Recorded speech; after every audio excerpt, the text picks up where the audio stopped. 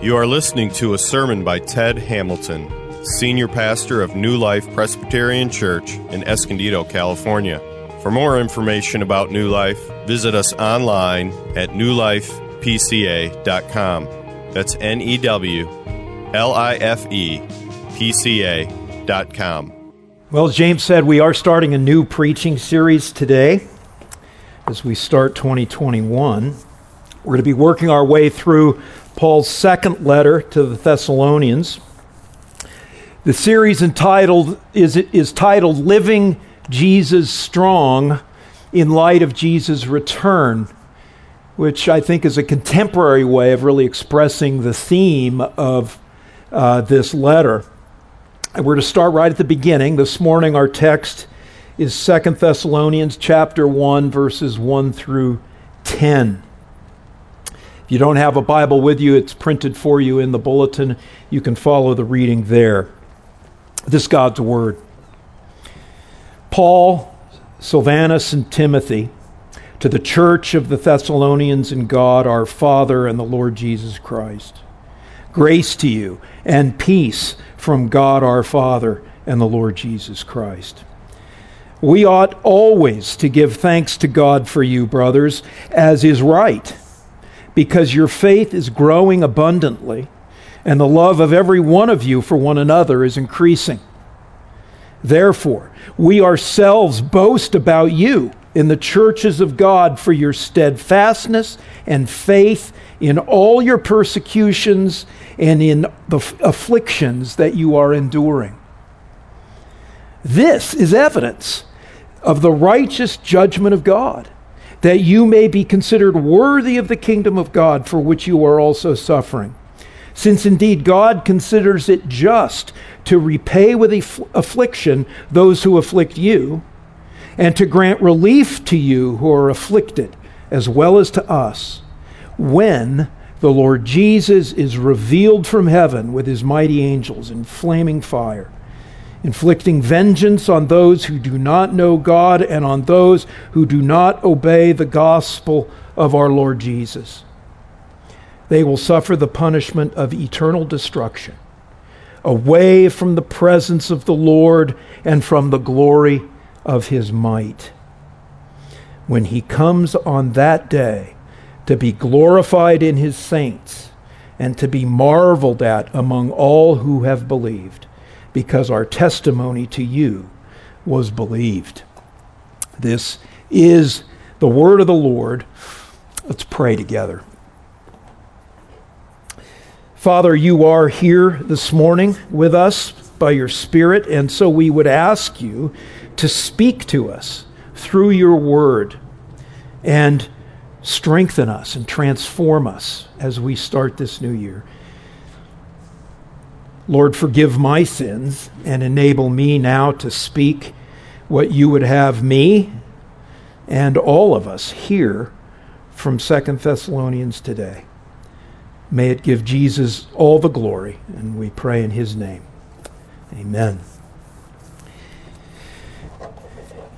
Well, you know, if you've come to the point of trusting your life to Jesus, then you are right now already Jesus strong.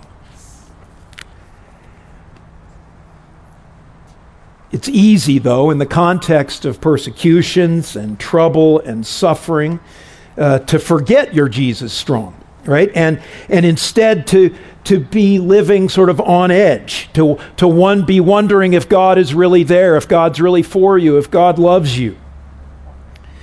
It's easy to fall into thinking that you are a victim of circumstances and people beyond your control.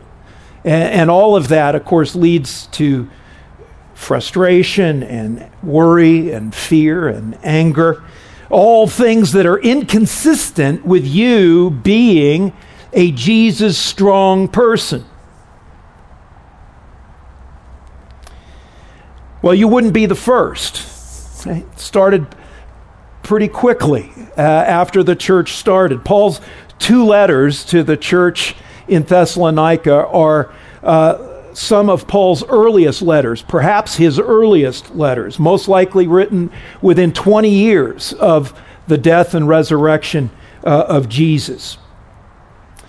And the backstory of the founding of the Thessalonian church is in Acts 17. The believers in this young church were experiencing intense persecution and all kinds of difficulties. It was so bad, in fact, that Paul, who founded the church, was run out of town only after a month or so. So Paul was not with the Thessalonians very long before, as he planted this church. But I mean, that's how intense the persecution was. So this is a church that's experiencing persecution for their faith, in addition to other kinds of general difficulties of living. They're also experiencing bad teaching, and that bad teaching is translating into sort of subpar Christian living. And as a result, this young church needed encouragement, it needed correction, it needed direction. And that's why Paul's writing. And what I want you to see, what I hope we all see, is that what Paul had to say to this church, to these believers dealing with trouble and persecution, is every bit as relevant to you and me today as it was to the Thessalonians in 51 or 52 AD. What we're going to do is unpack these 10 verses by drawing out from these 10 verses 4 principles. And these principles generally track the text.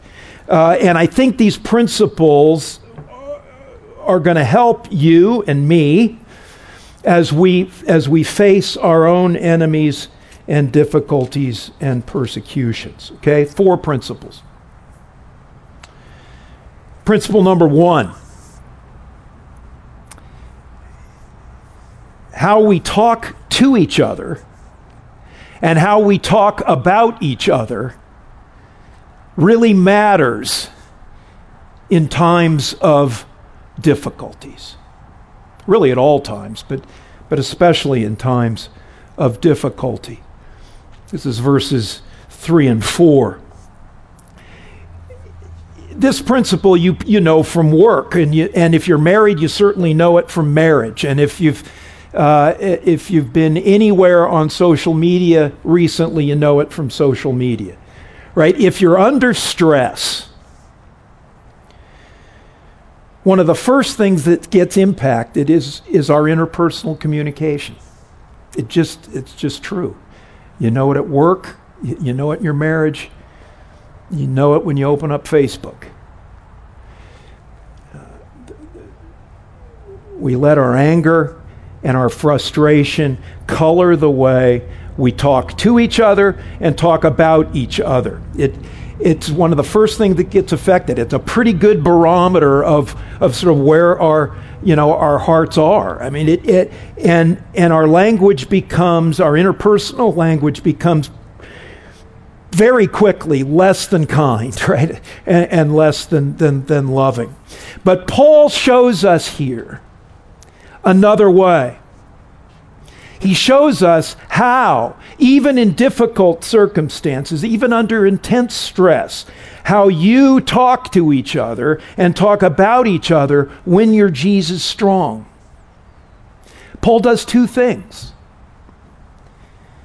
First, he says in verse 3 that he prays. He thanks, and it's a prayer of gratitude. He's praying a prayer of thanksgiving to God for what God is doing in the lives of the Thessalonian Christians.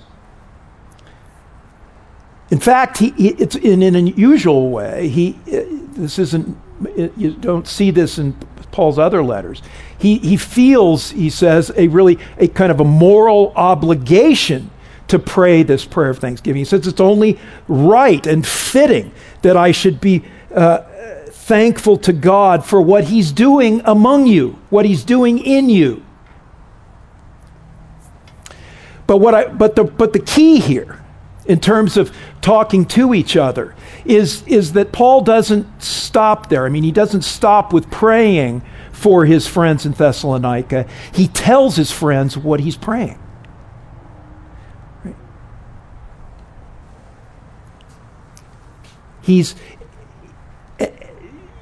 Think about how that would feel to you when you have a friend or a mentor come to you and say, hey, I want you to know I've been praying and I've been thanking God for what he's doing in your life. I see the fruit of God working in your life, and I want you to know I've been praying to God, thanking him for what he's doing in your life. Think about how that makes you feel. Paul's affirming without flattering, isn't he?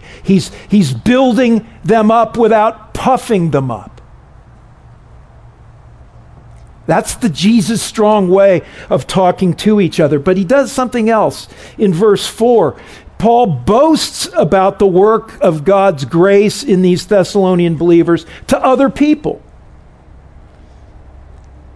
Right? He's not just talking to them, he's talking about them to other Christians, to other churches. He's boasting about them in other churches. Now that's interesting because the Thessalonians have issues. Right? This is not a perfect church. These are not perfectly exemplary believers. And that's why he's writing, to correct some of that. But when he talks to other people about them, notice that he's not stabbing them in the back. He's not pointing out their faults. He's not focusing on the negative. He's focusing, when he talks about them to other people, on the gracious good that God is doing in their lives. So friends, in times like we are in times like the Thessalonians were in, this is how brothers and sisters in Christ talk to each other and talk about each other. Because even though we are, as believers, invested by the Holy Spirit, Jesus strong, we also know that each of us is a work in progress, that we haven't arrived, but that God is at work in our lives, growing us, maturing us, changing us. So we encourage one another. We speak well to and about one another. I don't know about you, that convicts me. You know, how are you doing in this, right? The hotter it gets, the more the Jesus strong communicate to each other and about each other in loving, gracious, eyes on Jesus way. That's the first principle. How we talk to each other and about each other matters. Principle number 2. This is from verses 4 and 5. Afflictions and persecutions. And those, when afflictions are probably refer to sort of general difficulties of living in a world of sin. Persecution, the difficulties specifically associated with being a Christian, with bearing the name of Jesus. Afflictions and persecutions are the normal, expected, and ordained realities of Jesus' strong people. Let me say it again. Afflictions and persecutions are the normal, expected, and ordained realities of Jesus' strong people. I keep saying this. Yeah, I know I probably sound like a one-string guitar, but I keep saying it because the Bible keeps saying it, and because Christians in America have such a hard time believing it.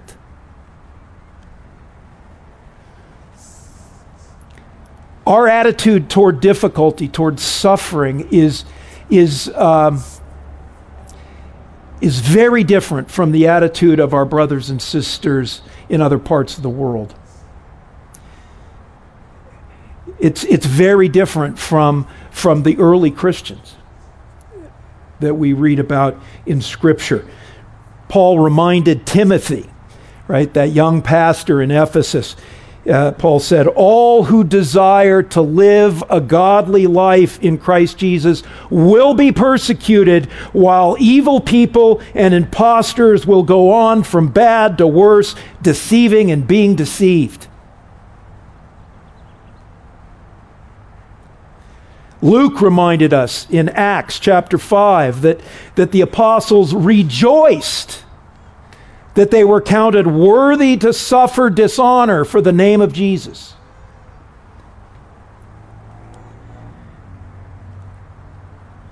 That's a very different attitude than so much of the American church has toward suffering.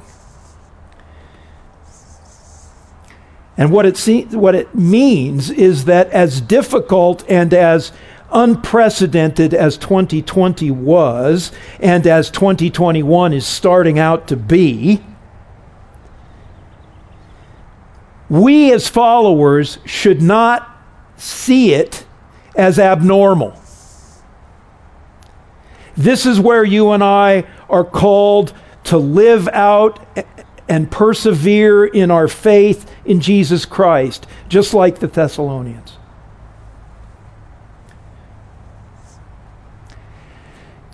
Now, if you're like me, you tend to look at the surface of things. I think it's just what a lot of us do. We turn on the TV, we turn on our computer monitors, we turn on our phones, and we're just bombarded with images, and we're looking really at the surface. And what we see is a lot of injustice, a lot of suffering, a lot of unrighteousness, a lot of unfairness, of things that are happening around us, happening to us, happening to people, other people. But Paul is urging us here as Jesus' strong people to look through the surface to the reality behind the surface, the unseen reality behind what we typically just see, right? See, look at the end of verse 4 there. Paul recognizes that the Thessalonian believers are facing serious persecutions and afflictions. But then immediately, right? Verse 5, look what he says. This is evidence. This is the plain indication of the righteous judgment of God. What is? Their afflictions and the sufferings that they are enduring through. That is evidence of what? The righteous judgment of God. That you may be considered worthy of the kingdom of God, for which you are also suffering. Do you hear what Paul's saying there? What he's saying is that behind the unrighteousness of human beings, God is doing the right thing. Behind human injustice, God is working out his perfect justice. Behind human lying, God is bringing to bear his perfect truth. And in doing that, friends, God is preparing you. He's preparing you for kingdom life with him. Right? So not one bit of your troubles or your suffering is ever haphazard or lacks purpose. Afflictions and persecutions are the normal, expected, and ordained realities of Jesus' strong people. Now let me just say one more thing before we go to the next principle number 3. That one last thought. The goal here isn't that you just endure, right? That you just persevere. The goal isn't that that you're still standing at the end of 2020, maybe battered and bloodied and bruised, but you're still standing, right? It's not just endurance. God powers us by his Spirit to endure as Jesus' strong people for a purpose, and it's a twofold purpose. And Paul identifies those purposes in verse 3. The purpose of persevering through these hard times is that you would grow in your faith in Jesus, and that you would grow in your love for one another. See that in verse 3?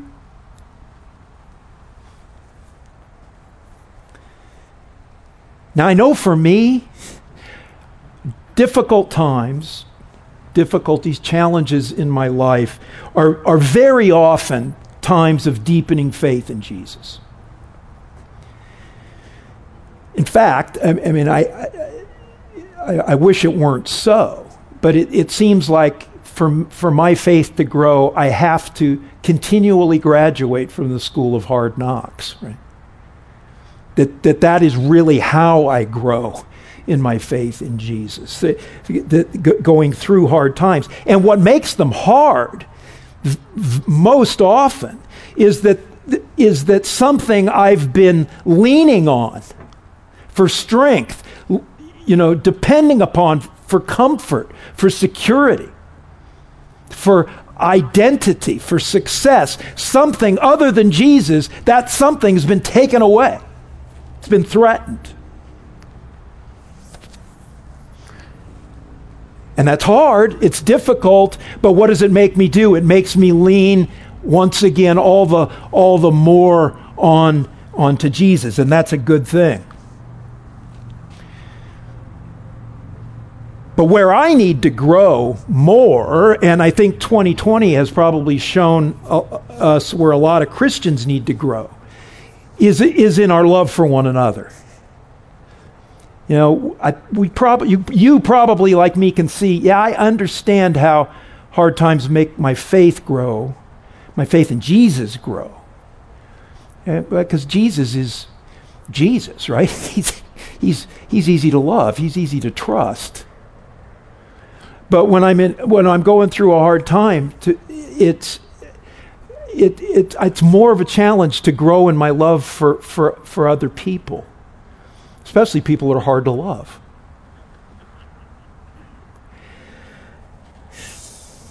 But friends, God puts us through these hard times together. And it's no mistake that Paul almost, when he's writing to these churches, almost always uses the second person plural, right? He very rarely talks to an individual Christian. It's always to a group of Christians. God puts us through these hard times together. Not so that we can tear each other down, but so that we can come together Jesus strong and love and support one another. That's the purpose of our endurance, to grow in our faith in Jesus, to grow in our love for one another. Principle number 3, and this I think will help you and me to do this, to do what I just said, to grow, especially to grow in our love for one another. Here's the principle. Future judgment enables present perseverance and love. Future judgment enables present perseverance and love. This is verses 6 and 7. So you may be asking, well, okay, I'm going through hard times. How do I, going through those troubles, become even more Jesus strong? How do I persevere through those troubles, grow in faith in Jesus, and especially how do I grow in love for one another? And Paul tells us. Paul gives the Thessalonians, and he gives to you and me, a power to do that. And the power is what? It's the future judgment of God. Paul immediately tells us that one truth that creates the space and the power to grow and to love even our enemies is the future judgment that Jesus is going to accomplish. Paul reminds us in verse 6 that Jesus is coming back. He's returning, and he's coming back to pay back. He's coming back to pay back with affliction those who have afflicted you. He's coming back to relieve you who have been afflicted, to give you rest. What Paul is saying here really is another way of saying what the Old Testament says, right? When the Old Testament says, "Vengeance is mine, says the Lord."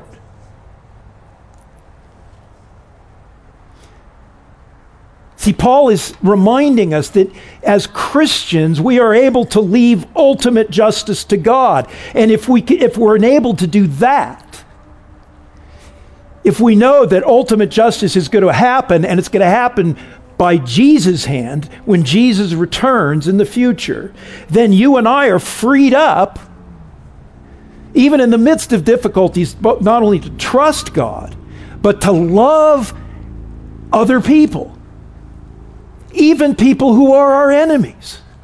Right? We're freed up. Future judgment frees us up to do what Jesus told us to do. Love and pray for our enemies.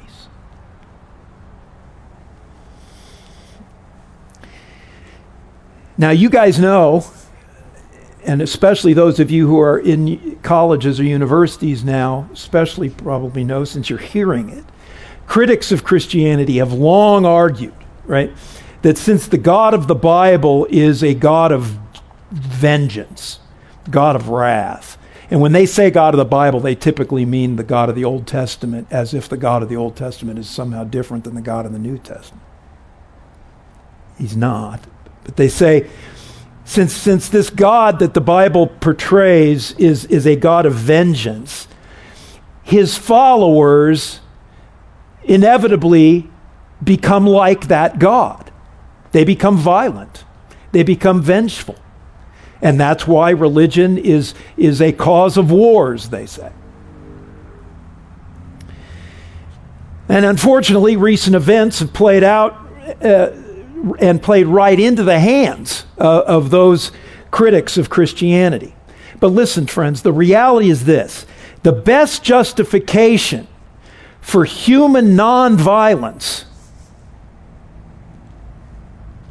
is the certainty of future divine judgment. The best justification for human nonviolence, for an argument to not retaliate, the best justification for that is the certainty of future divine judgment. That was the thesis of Miroslav Volf in his Christian Croatian theologian. Grew up in Croatia, knows what violence and hatred is. Wrote a very important book in the 1990s called Exclusion and Embrace. And that was really the thesis of his book, that to break the cycle of violence, to break this, this cycle of revenge, that requires a belief in divine vengeance. I'll quote to you from his book and kind of explain it as I go. He says, "My thesis that the practice of nonviolence requires a belief in divine vengeance will be unpopular with many Christians, especially in the West." It's us. He says, "To the person who's inclined to dismiss his thesis that nonviolence requires a belief in future judgment." He says, he says, imagine a scenario, okay? He says, imagine this scenario, and it's actually a scenario that happened with him. He said, imagine you're delivering a lecture in a war zone.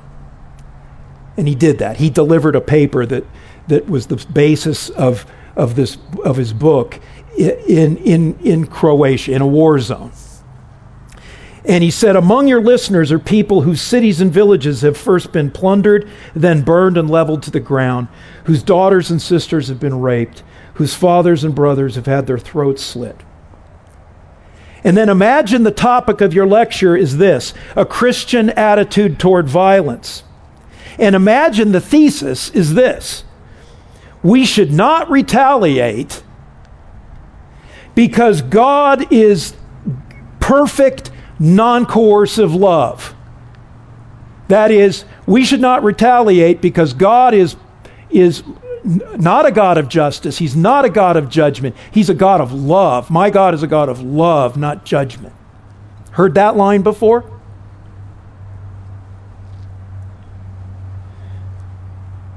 And right? And that's what the liberal critics of Christianity say. Look, the fact that your God is a God of judgment and vengeance is going to make you violent. God is God of perfect love. God doesn't judge. He's right, and it's that should motivate you to nonviolence. And Miroslav Volf says this: soon you would discover that it takes the quiet of a suburban home for the birth of the thesis that human nonviolence corresponds to God's refusal to judge. In a scorched land soaked in the blood of the innocent, that thesis will invariably die. Guys, God is a God of love, and because he's a God of love, he's just. He can't be perfectly loving unless he's perfectly just. And to tell those Croatians whose family members have been raped and killed and whose homes have been burned, that they shouldn't retaliate because God is not going to exercise judgment because he's love, doesn't do anything for them because it's not true.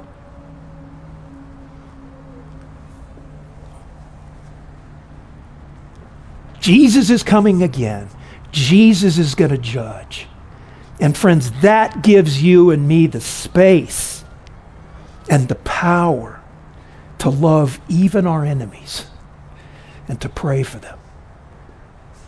And to kill them, to pray for them.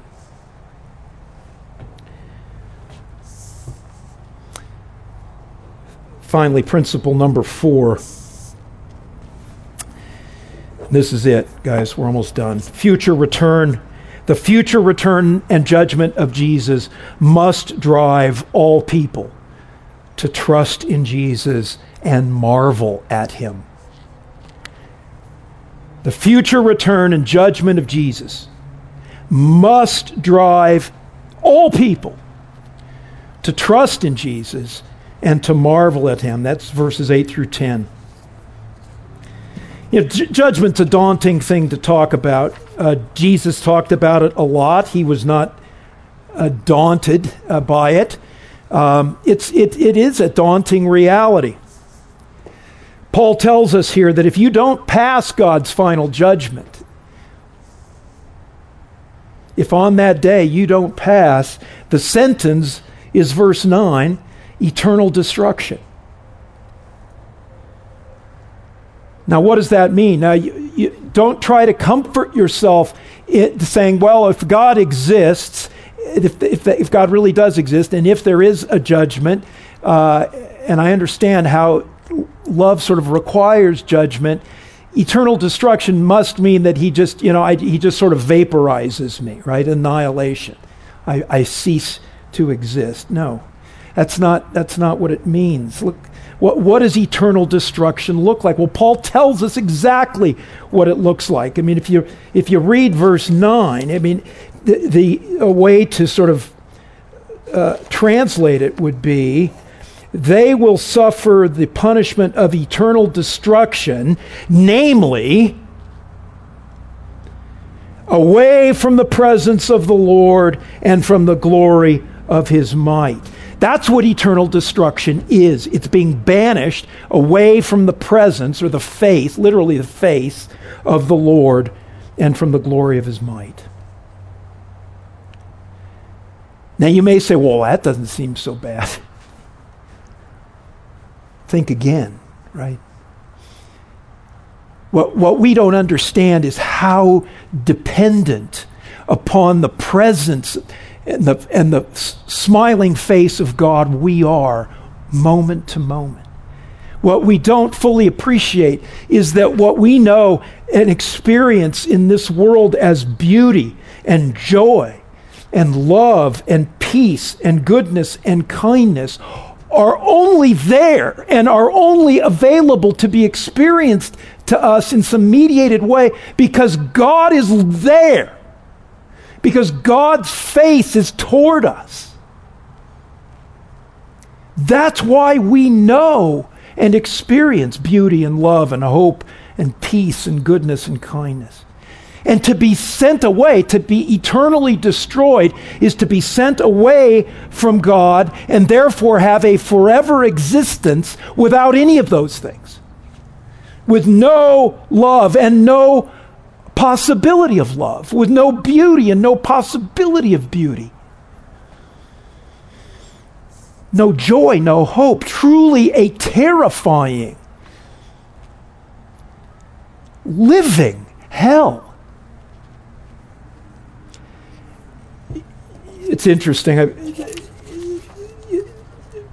Charles Darwin actually began to experience it, and he didn't know he was experiencing it.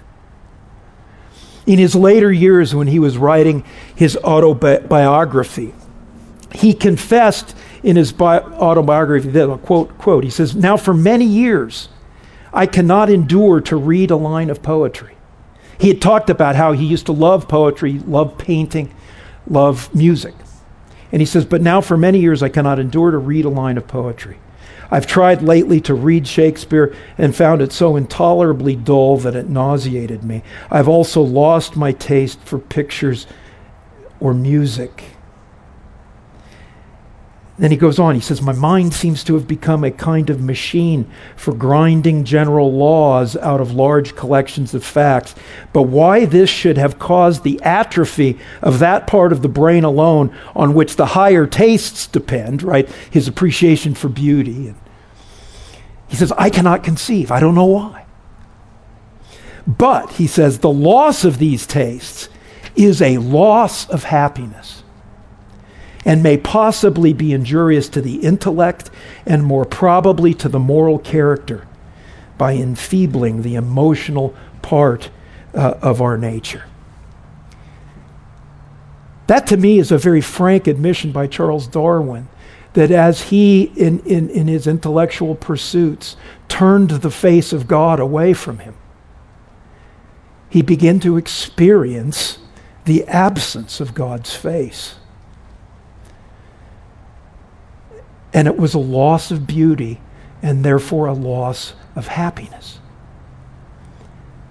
It's a terrifying, terrifying thing.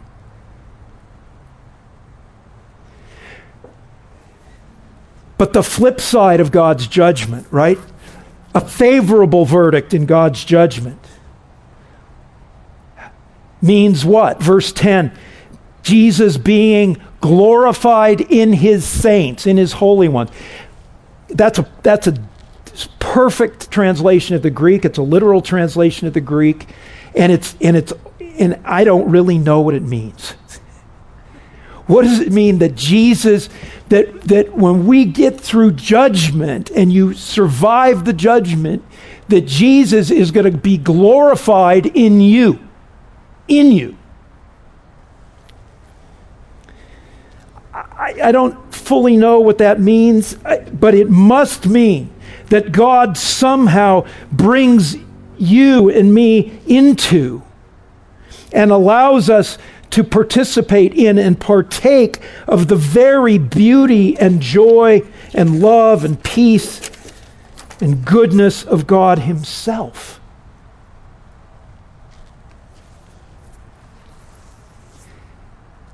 You know, I think that's what we want. I've talked to you guys about what I coined in my own life, the frustration of beauty.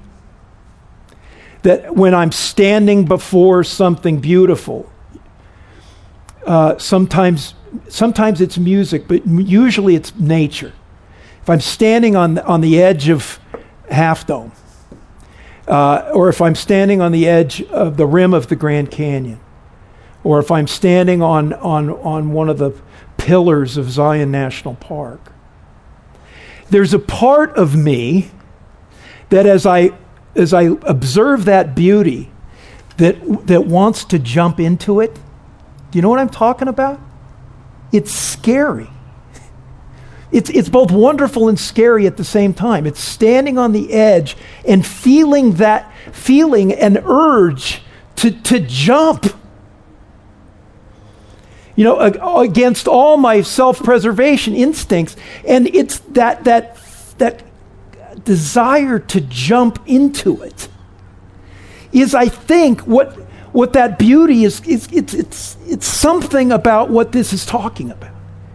That we don't desire to just look at beauty. We want to be part of it. We want to participate in it. And I think what this is saying is that somehow in the final judgment, God's going to let us jump. And we will be part of and his beauty and his joy. It's not that we're going to be one with God, not that we're going to be God, right? Peter called it partakers of the divine nature. That does not mean we're going to be God. God will eternally always be God. We will eternally always be creatures. But somehow, wonderfully, we're going to be caught up in who he is and participate in who he is. I wish I could draw you a picture. I don't know what it looks like, but it's going to be wonderful, and it's going to be big. Really big. Talking like our president. Big, really big. So what's the difference between these two groups of people? Those who survive the judgment and those who don't.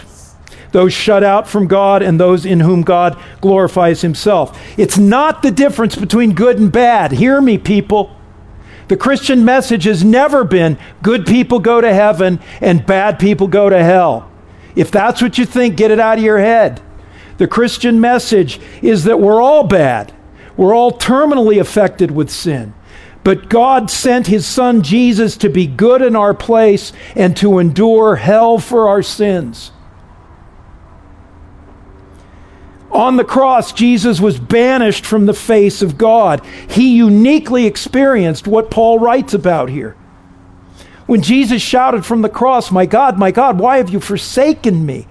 What was he experiencing? He was experiencing the eternal destruction of being banished from the presence of God. His own Father turned away from him.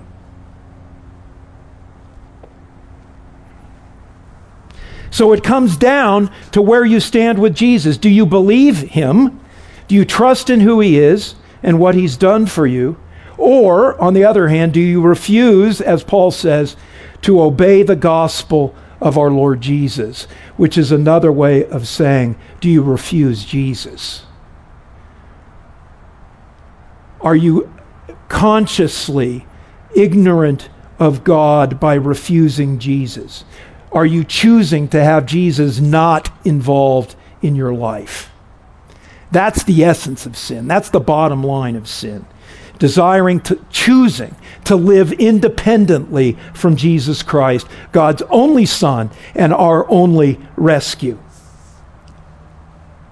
And that's why C.S. Lewis famously wrote in The Great Divorce, there are only two kinds of people in the end.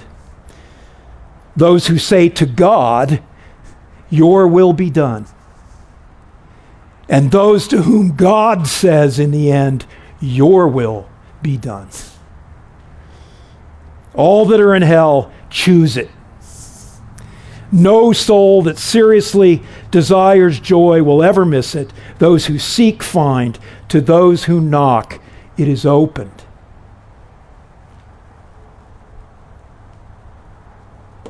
So if you're not a Christian today, friends, the message to you is to seek Jesus while he can still be found. And if you do, if you seek Jesus, He will find you, and he will not ever, ever turn you away. And if you're a Christian, the message is don't wait until Jesus' return to start marveling at him. Do it now. Right? Start marveling at Jesus now. You know, you're going to survive God's judgment. And you're going to be with God and participate in his beauty and his joy forever, not because you're so good, you're so smart, or you're so moral, but because Jesus is so smart and so good and so moral for you. Get caught up in the goodness of Jesus, in what he did for you. His heart of love for you that motivated him to move towards you at great personal cost. Friends, it's as you marvel at Jesus, at his love, his forgiveness, his mercy, his patience, his gentleness with you, his humble spirit toward you, that the Holy Spirit will grow you even more Jesus strong in these tough times. So in 2021, let's marvel at Jesus. Amen? Amen. Let's pray. Lord, thank you. Thank you for your love that also necessarily includes your justice. Thank you that you are returning to judge us, to judge the world. Thank you that judgment, the sting of that judgment has for us been taken away because we stand behind Jesus and we know that Jesus has taken the judgment for us. Help us to marvel at that. And for those people here who aren't Christians, or those people listening to this stream that aren't Christians, Father, I pray that you would reveal yourself to them, that they would seek and find you and know real peace and joy and beauty and love. We pray in Jesus' name. Amen. You've been listening to Ted Hamilton, Senior Pastor of New Life Presbyterian Church, Escondido. Please visit us in Escondido, California, or online at newlifepca.com. New Life Presbyterian Church Escondido reserves all copyrights as applicable by law. Thank you for listening.